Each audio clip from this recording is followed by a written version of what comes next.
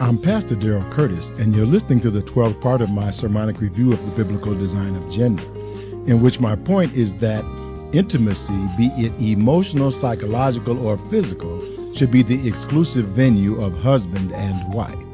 The following is a presentation of the Family Life Baptist Church in Lansing, Michigan. For more audio and video content, please visit FamilyLifeBC.com. Today on February 14th, our lesson for the morning is the 12th part of our sermon series on the biblical design of gender. And the text is in the 24th chapter of the book of Genesis and the 2nd through the 4th verse.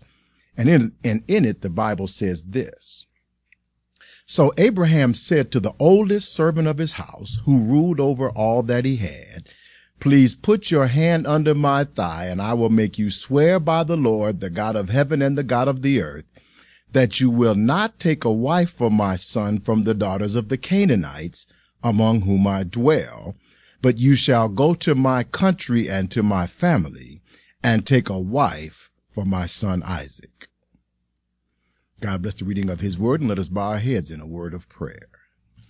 Gracious God, our Father, we thank you afresh for the total sufficiency of Jesus Christ, for the perfect teaching ministry of your blessed Holy Spirit, and for his ability to explain your word. So give us the words to say, and let us say them with liberty, with clarity, and with boldness, and that somebody listening might believe the report.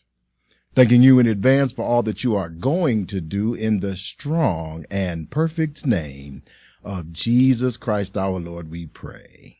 Amen. Now, thank you very much for coming to hear this message for today. And before we begin our next lesson, let us reiterate our reason for attending church.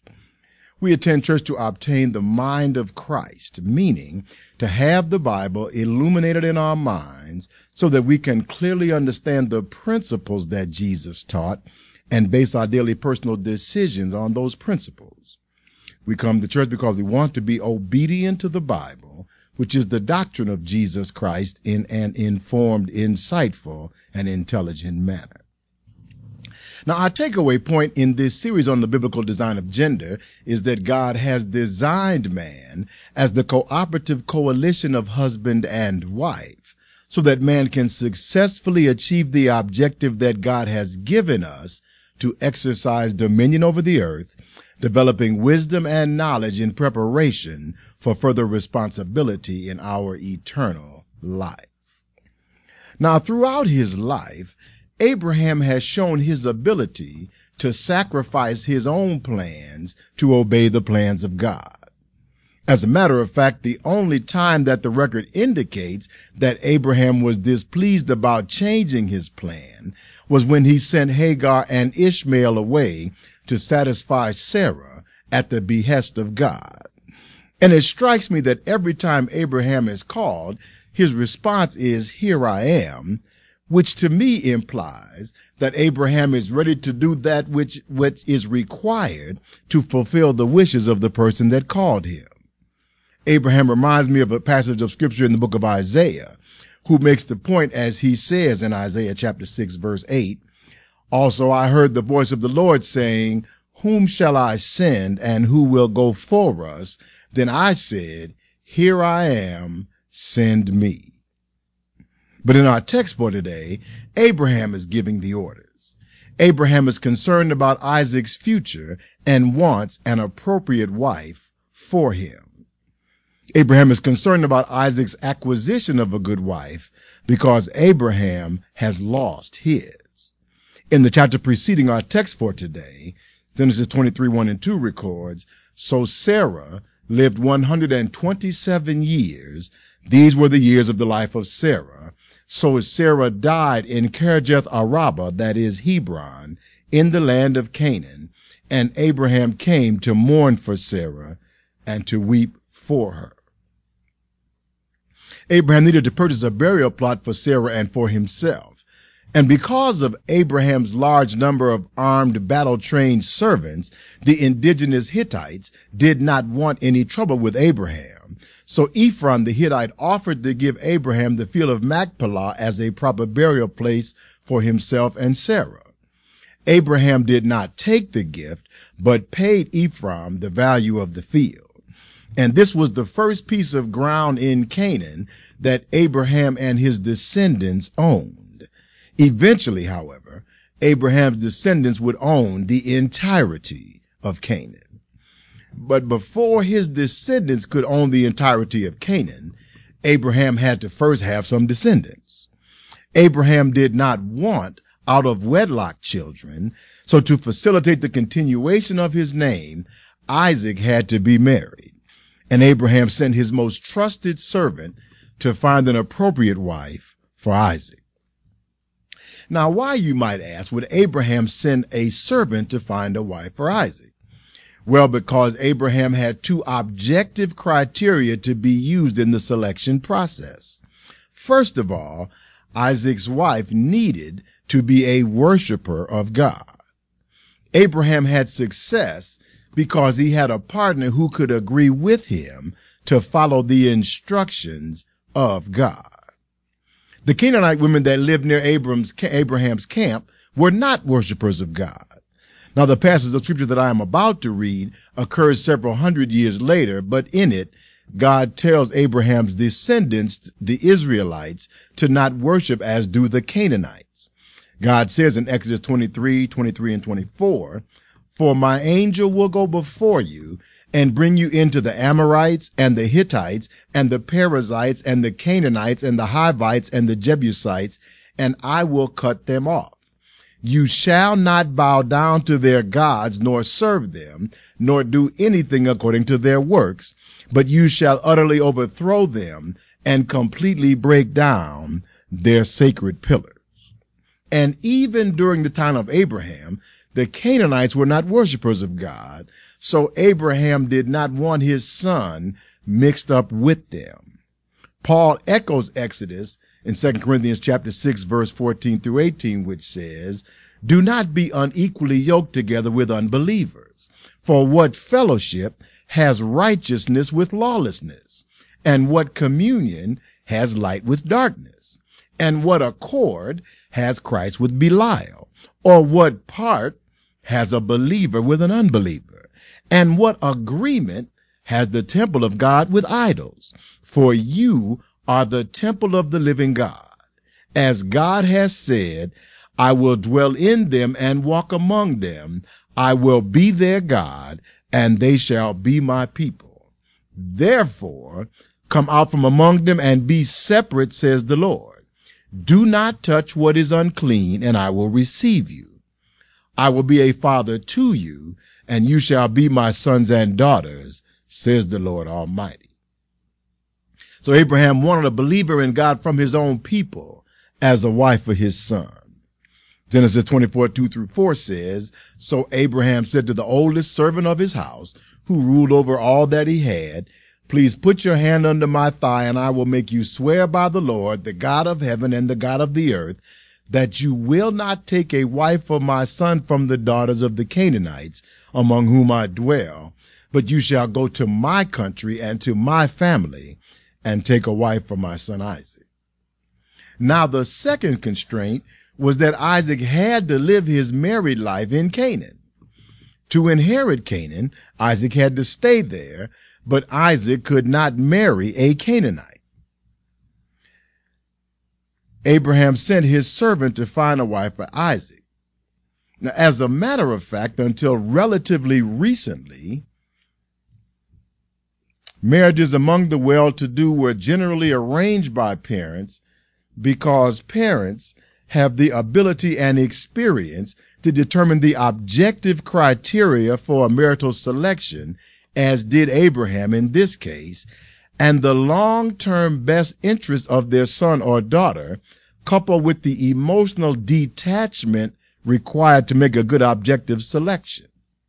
Nowadays, parents still get involved with the process of selecting their child's spouse, but their involvement is generally more advisory rather than actually selecting the mate, as did Abraham's servant.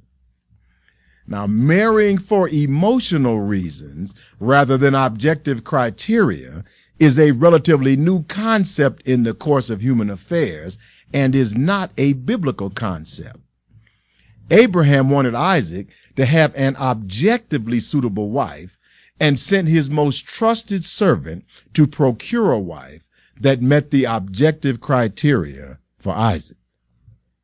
Now, please allow me to digress for a moment. After our last lesson, we discussed the question of whether Abraham told Sarah about God's command to sacrifice Isaac. And although the Bible does not specifically say one way or the other, let me give you some arguments about the issue that might point out the necessity of a married couple having the type of relationship that would allow them to share their innermost thoughts and plans with one another. First of all, Sarah had experience with God. Twice she agreed to allow her husband to give her to other men, and twice God extracted her from the circumstance.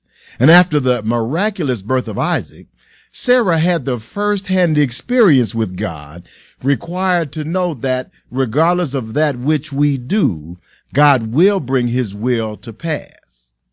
And in Genesis chapter 17, verse 19, God said, Sarah your wife shall bear you a son, and you shall call his name Isaac. I will establish my covenant with him for an everlasting covenant, and with his descendants after him. So Sarah had God's word that Isaac would be part of the everlasting covenant, which would not be possible if he was dead. So just as God made the provision for Isaac to be born when she was at the age of 90, Sarah knew that God had some provision in mind for the continuation of Isaac's life when he commanded Abraham to sacrifice Isaac. But Sarah did not only have confidence in God, she also had confidence in her husband. 1 Peter chapter 3, verse 5 and 6 tells us, for in this manner, in former times, the holy women who trusted in God also adorned themselves, being submissive to their own husbands, as Sarah obeyed Abraham, calling him Lord, whose daughters you are if you do good and are not afraid with any terror. Sarah was a submissive wife.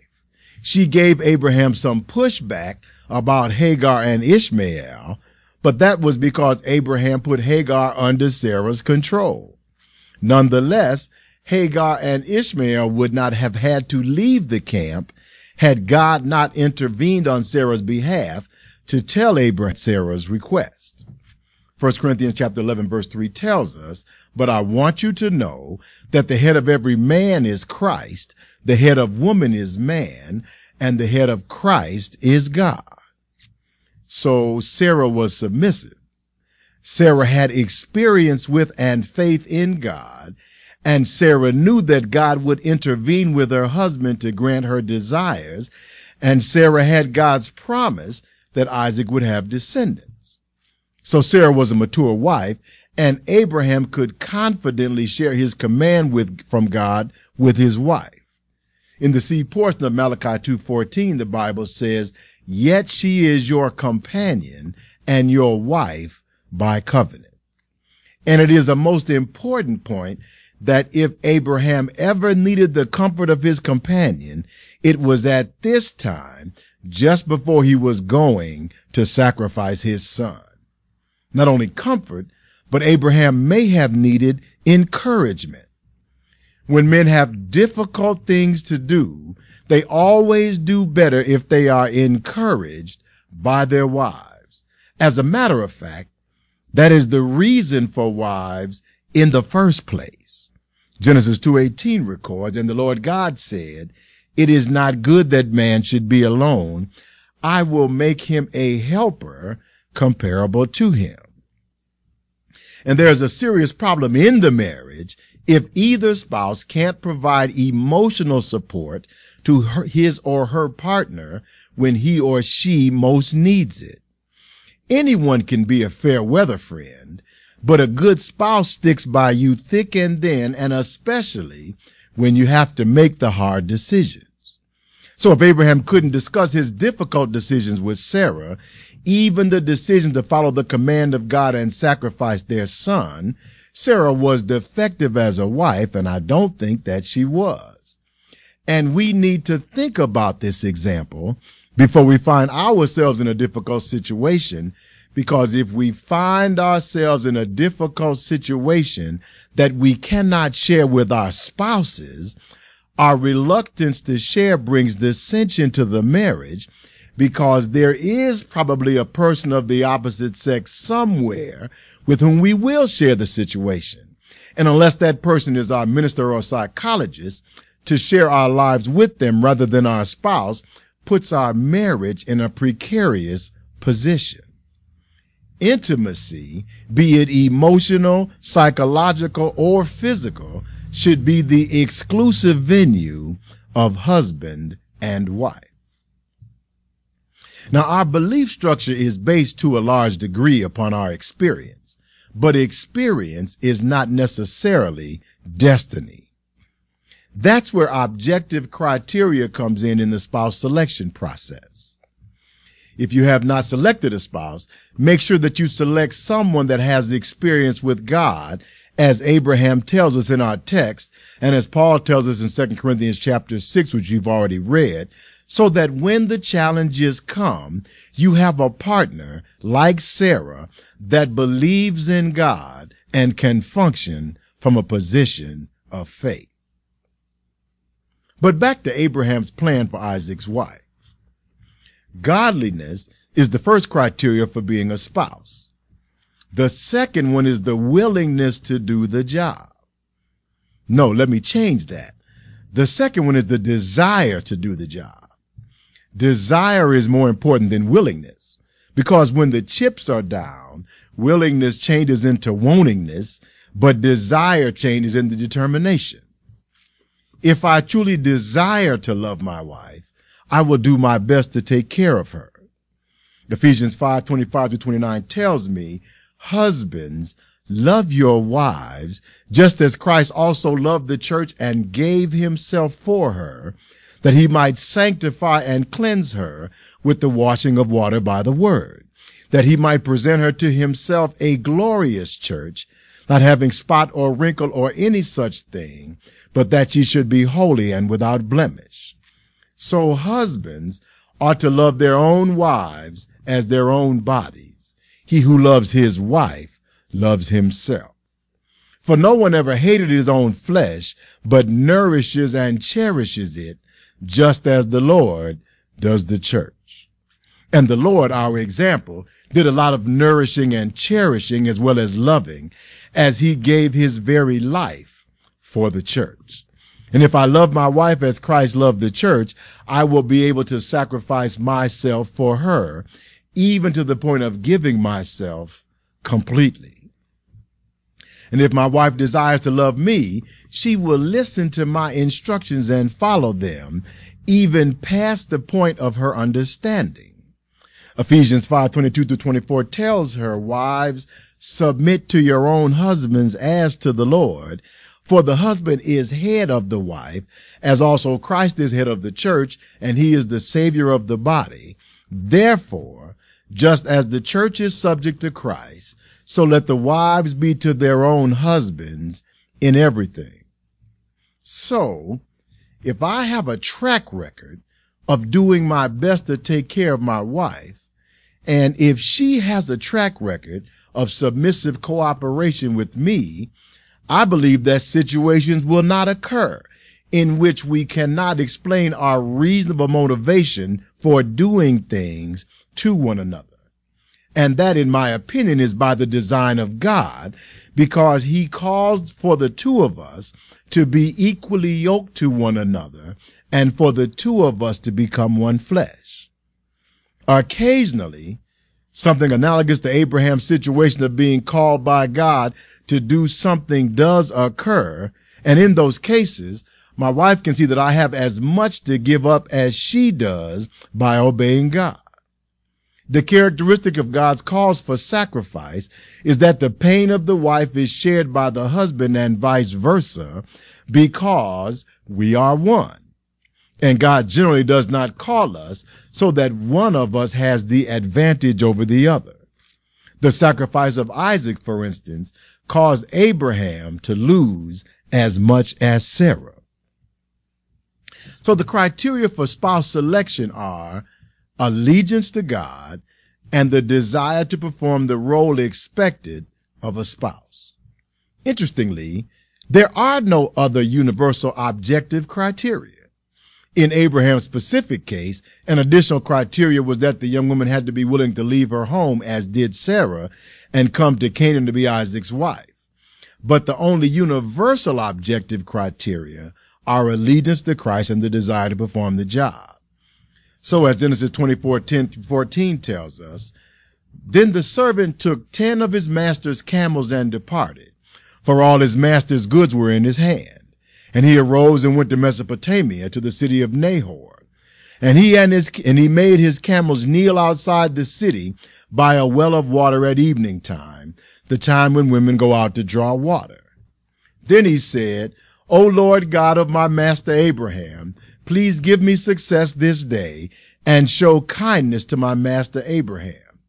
Behold, I stand by the well of water, and the daughters of the men of the city are coming out to draw water.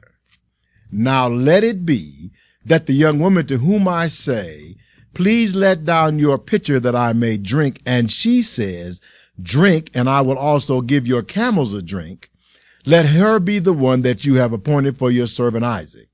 And by this I will know that you have shown kindness to my master. Now in those days, drawing water was considered woman's work. So the servant decided to go to a city in which the people worship God, and to the place in which he could find women performing the task that women traditionally perform. I mentioned that one of the objective criteria was that the woman desired to do the work of a wife, and the easiest way to determine her desire was to give the woman a chance to do the work of a wife when it was not expected of her. Abraham's servant had no expectation that the local women would water his 10 camels. As a matter of fact, that was an extraordinary expectation to have of a woman that he didn't know and that had no allegiance to him. But the servant was checking the woman's motivation, and he was asking God to lead him to Isaac's future wife. And he found her. Genesis 24:15-18 records, and it happened before he had finished speaking that behold, Rebekah, who was born to Bethuel, son of Milcah, the wife of Nahor, Abraham's brother, came out with her pitcher on her shoulder. Now the young woman was very beautiful to behold, a virgin, no man had known her. And she went down to the well, filled up her pitcher, and came up. And the servant ran to meet her and said, please let me drink a little water from your pitcher. So she said, drink, my lord. Then she quickly let her pitcher down to her hand and gave him a drink. So not only did Rebekah give the man a drink, but she also addressed him in the way that would be befitting for a wife for Isaac. 1 Peter 3:5-6 tells us, for in this manner, in former times, the holy women who trusted in God also adorned themselves, being submissive to their own husbands, as Sarah obeyed Abraham, calling him Lord, whose daughters you are if you do good and are not afraid with any terror. So the servant saw potential in Rebekah.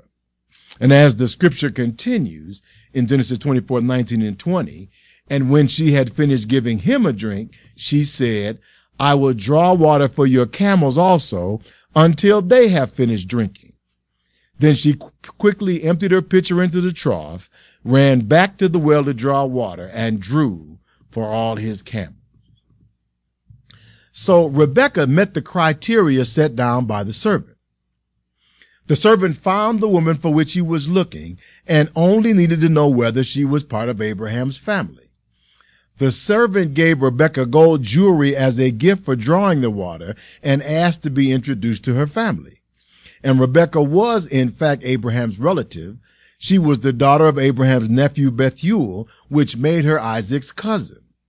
Once the servant explained to Rebekah's family that he had come to acquire a wife for their rich uncle Abraham's son, they willingly agreed to let Rebekah go to be married if she desired to do so, and she agreed to go. Now, by our criteria, this was a quick decision, but arranged marriages can be a quick decision because the people making the decision do so based upon objective criteria. Parents can investigate very quickly to tell whether or not someone meets the objective criteria to be a good spouse for their child. And when the objective criteria are met, the subjective emotional criteria can be easily met by cooperation between the two getting married. You see, God has a design for marriage, and the design has nothing to do with emotion. Emotional fulfillment is not the design for marriage. Emotional fulfillment is the reward for following the design of marriage. It does not matter whom you married, as long as they meet the objective criteria. A man can fall in love with any woman that will do those things that he asks, and a woman can fall in love with any man that he is willing to give himself for her, as Christ gave himself for the church. But the emotional criteria don't necessarily match people as the objective criteria do. Genesis 34, 1-4 records, "Now Dinah, the daughter of Leah, whom she had borne to Jacob, went to see the daughters of the land. And when Shechem, the son of Hamor, the Hivite, prince of the country, saw her, he took her and lay with her and violated her.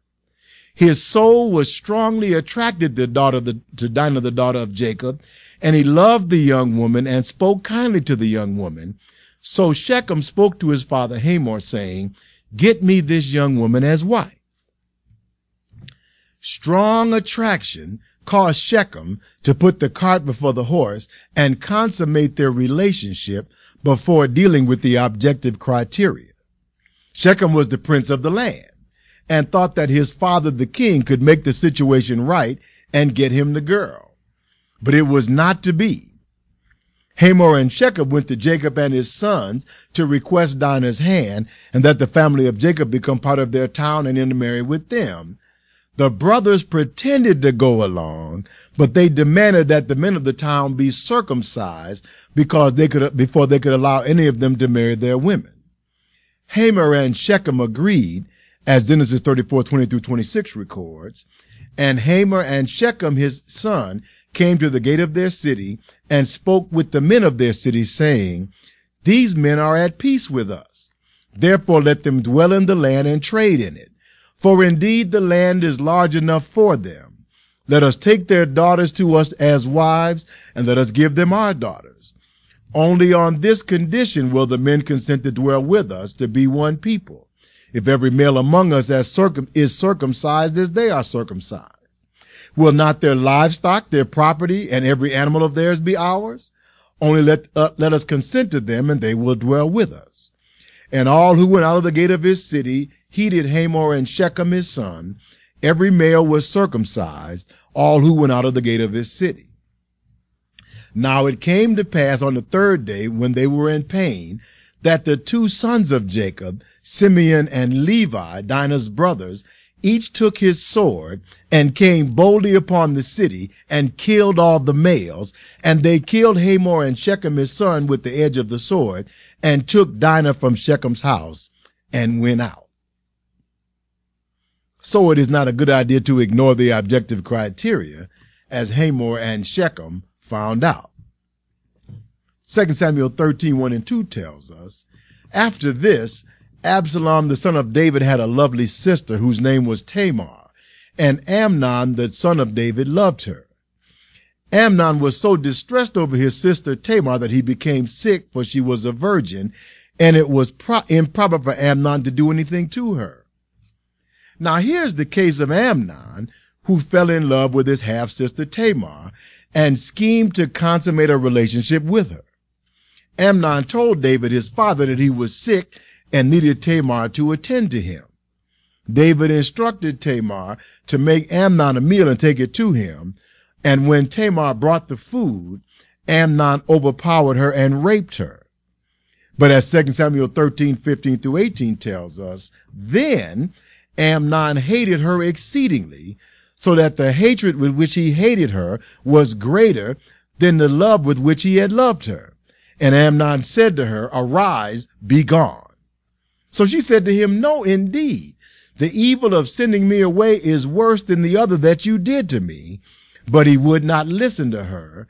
Then he called his servant who attended him and said, Here, put this woman out away from me and bolt the door behind her. When the emotion precedes the objective criteria, the result may not be so good.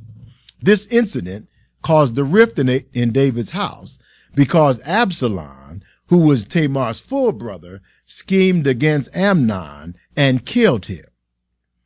Emotional attachment that formed before the objective criteria are fulfilled lead people to do things that cause them trouble.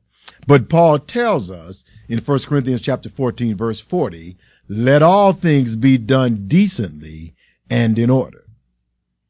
So Abraham sent his servant to take care of all the objective criteria, and the servant brought Rebekah back to Isaac. Genesis 24, 66 and 67 records, and the servant told Isaac all the things he had done.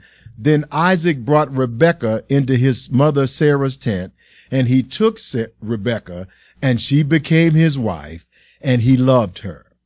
So Isaac was comforted after his mother's death. And that's the decent order. Both Isaac and Rebekah met the objective criteria. Their union was sanctioned by their families, and so there was no violence because they came together. Isaac was comforted, and Rebekah had a new tent to decorate. And the moral of the episode is that in the affairs of the heart, if you take care of the objective criteria, the subjective criteria will take care of themselves. John 3:16 tells us, For God so loved the world that he gave his only begotten Son, that whoever believes in him should not perish, but have everlasting life. The objective criteria for salvation is faith in Jesus Christ. Just as we can be successfully married to anyone that meets the objective criteria, which are allegiance to God and the desire to perform the role expected of a spouse, God will save anyone that meets his objective criteria, whether they be male or female, black or white, rich or poor, Oriental or Occidental, hawk or dove, Republican or Democrat. There is no subjective criteria that can stand between us and the objective love of God, which is in Christ Jesus our Lord. And that is our lesson for today. Let us pray. Gracious God, our Father, we thank you this morning for this lesson and for the objective criteria that you have given us, that we might be able to match ourselves with one another. And Lord, we ask you this morning that you might help all those that hear this message to understand that you have given us objective criteria so that our lives will be better, not so that our fun will be cut off, but so rather than having fun, we can actually have joy and have relationships that do not bring us trouble later, but that we can live with until death do us part, and rejoice in the sharing that we have with one another. And now, Lord, we thank you for all that are in the house today, and we ask you that you give us traveling mercies as we go down from this place, and then bring us back once again at the appointed time. And now, Lord, we thank you for all these things. We thank you for your goodness, for your mercy, and for your grace. And most of all, we thank you for your sacrifice on the cross, for rising from the dead on that Sunday morning. Thank you, Lord. In the wonderful name of Jesus, we pray. Amen, and thank God.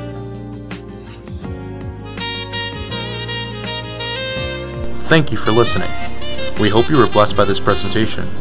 For more audio and video content, please visit FamilyLifeBC.com.